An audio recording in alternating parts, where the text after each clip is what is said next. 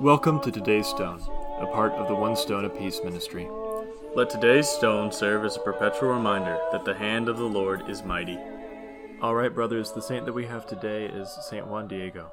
Saint Juan Diego is a saint who's very popular in the Hispanic cultures because he's responsible for the Marian apparition that brought Our Lady of Guadalupe into the hearts and the minds of so many people today.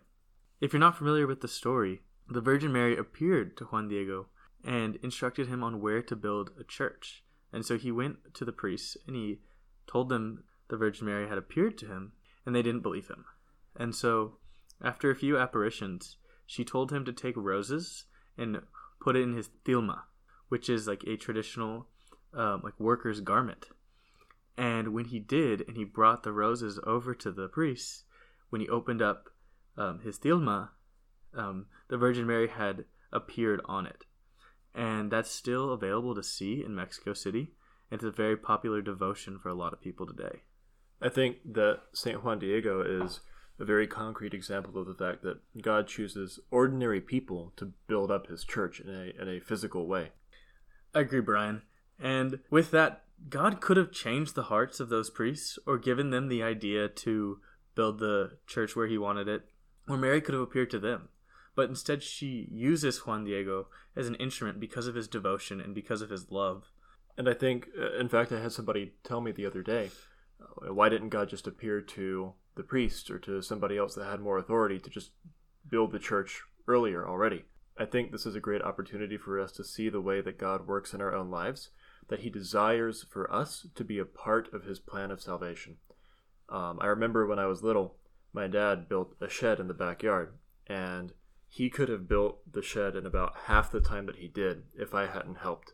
But he wanted me to help to have that experience of working with him, because that experience was something that gave me more of an appreciation for him and for the way that he works in life. And that's the same thing that God wants for us. He wants us to have that experience of working with him in his plan for salvation. And Juan Diego does show a lot of virtue. He shows commitment and he shows discipline. He shows like a steadfast love for the Blessed Mother, because a lot of people, when told no multiple times by the authorities, might have given up. But this great example of the virtue of commitment shows that when the Lord is telling us to do something, we need to be really strong in that commitment, as long as we have honestly discerned that the Lord is calling us to this. But even Juan Diego, his virtue was there, but his greatness, in a sense, really resembles that of the Blessed Mother.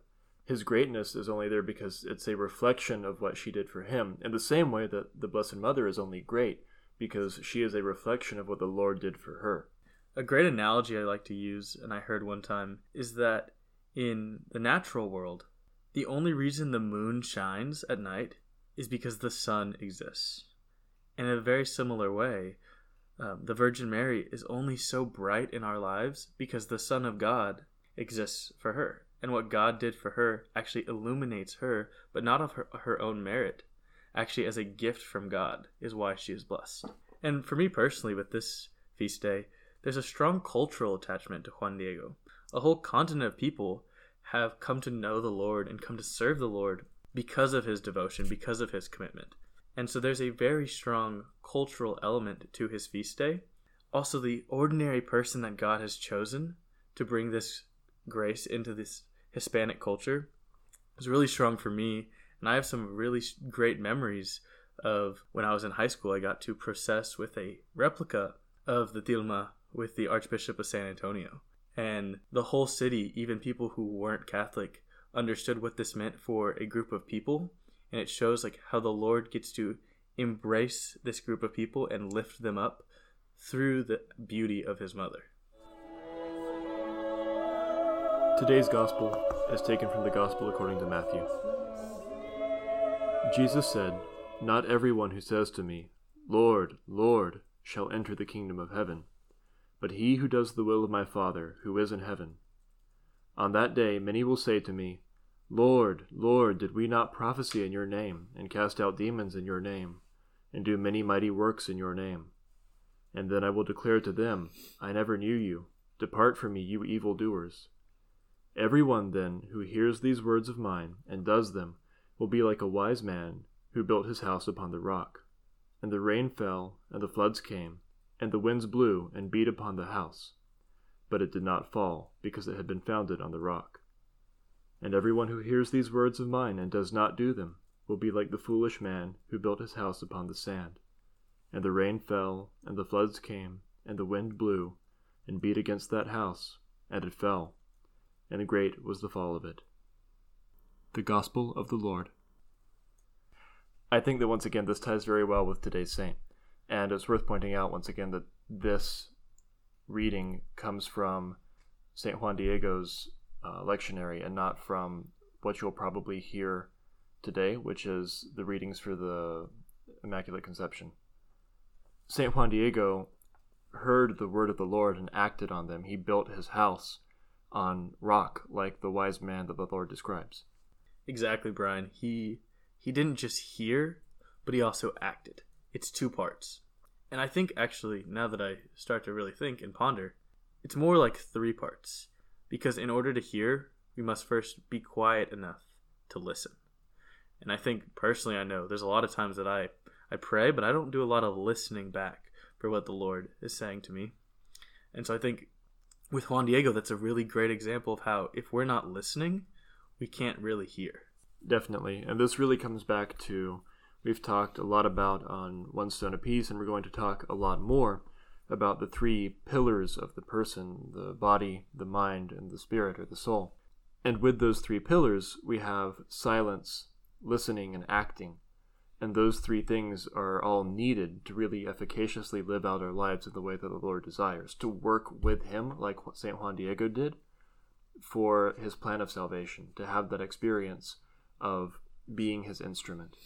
When I think about that, the body must be silent. We can't occupy our time with so many different things here, especially in the world of distractions we live in today. You have to actually give that time for your body to be silent. And the mind must actually listen. So listening is an active process where we're comprehending what's going on, not just coming in through one ear and out through the other. And the soul must make that decision to serve the Lord and to act. See, it's interesting. I would almost phrase it the opposite way, that the mind has to listen and the body is the one that has to act, and the soul has to be quiet to hear the voice of the Lord.